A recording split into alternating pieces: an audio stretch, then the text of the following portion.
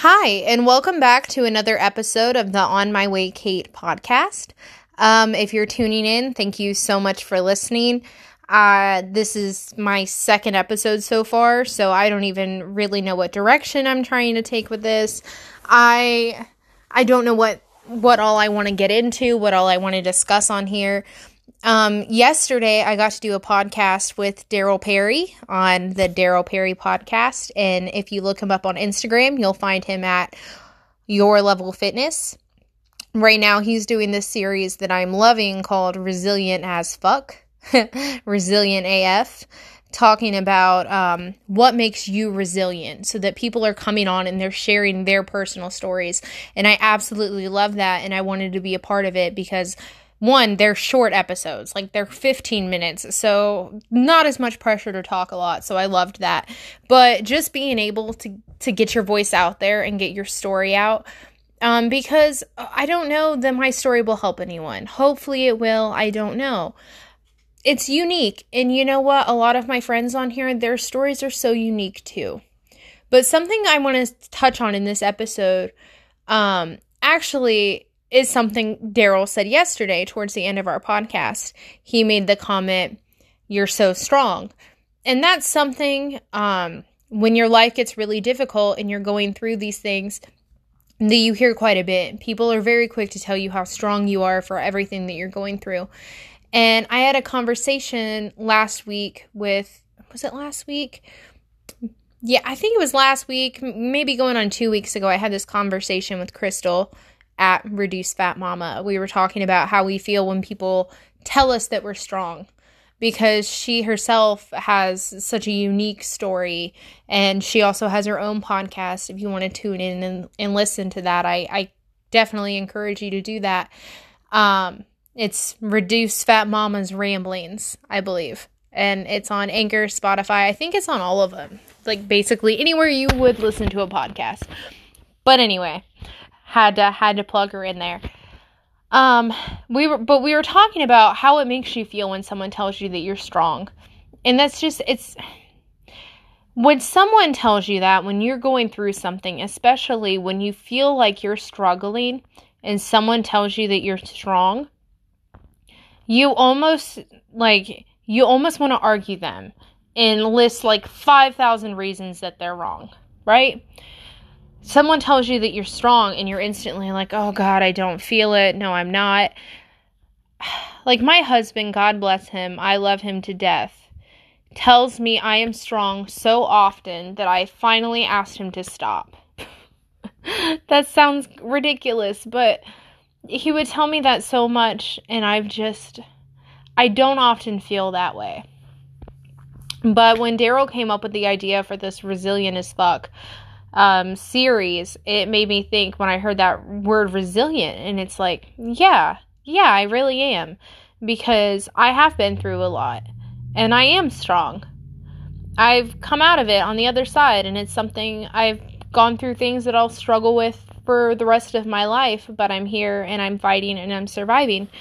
And that's the thing, is everyone's story is so unique, and I can look at other people and think that they are so strong for what they're going through. There are people out there that are living lives and going through situations that I couldn't imagine, and here I am, and I'm that for someone else. There are people out there that couldn't imagine having lost both parents by age 25. You know, that's hard for a lot of people to understand, and not a lot of people are going to go through that. So that's the thing, is that you got to realize that you could be inspiring someone else, because everyone has their own version of what's hard and what's difficult. And for me, you know, when you're in these situations and you don't have a choice, and you're just, life happens, and you know, everything changes, and just, this is your life now. You've kind of just got to roll with the punches and keep on moving forward, so much that you don't even think about it. But every day that you get up and you're out there and that you keep going, you are fighting, and you are so strong, even when you don't see it. To everyone else, you are doing so fucking amazing. And just because you don't see it doesn't mean it's not true. Hopefully that made sense. It made sense in my head. I don't know if it made sense coming out, but that's really just what I wanted to touch on, is that no matter what you're going through, you're strong, whether you see that or not.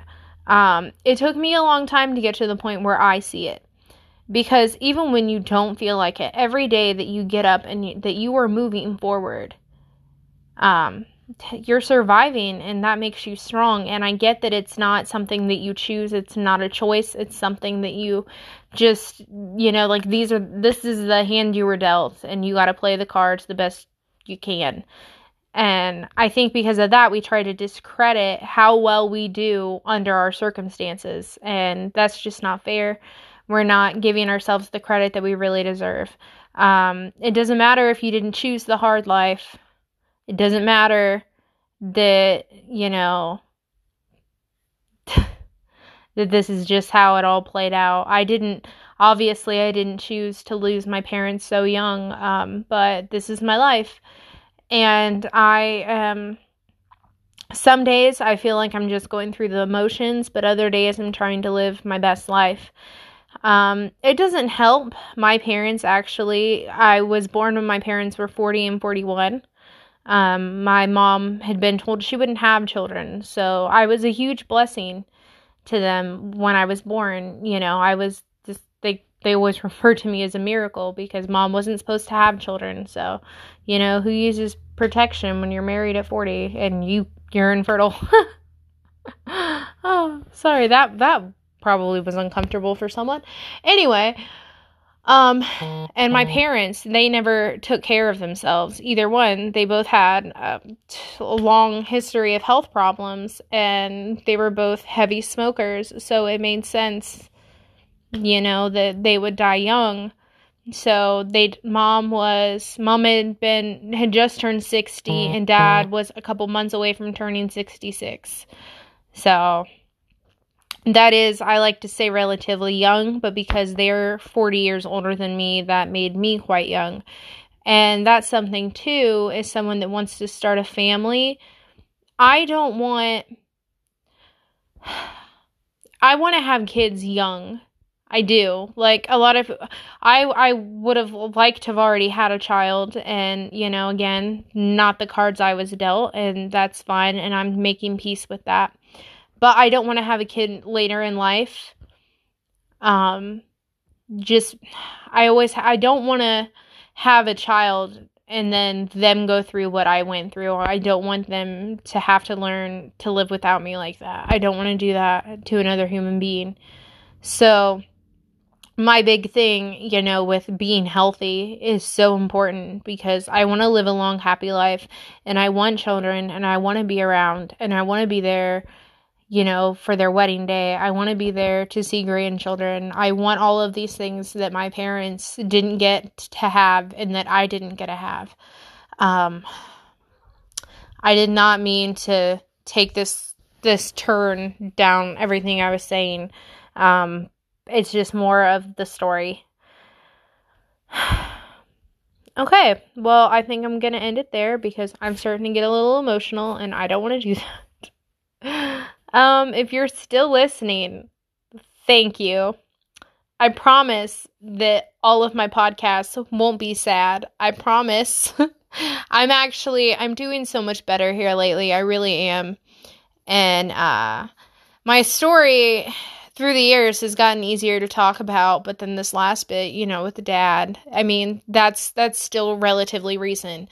Dad passed away 5 months ago tomorrow.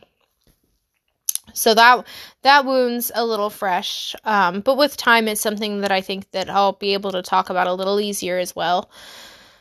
Like I said, this is my life. These are the hands that I'm dealt, and I'm just trying to play the game. And so far, I'm winning, and that's all that matters. So, all right, thanks for listening.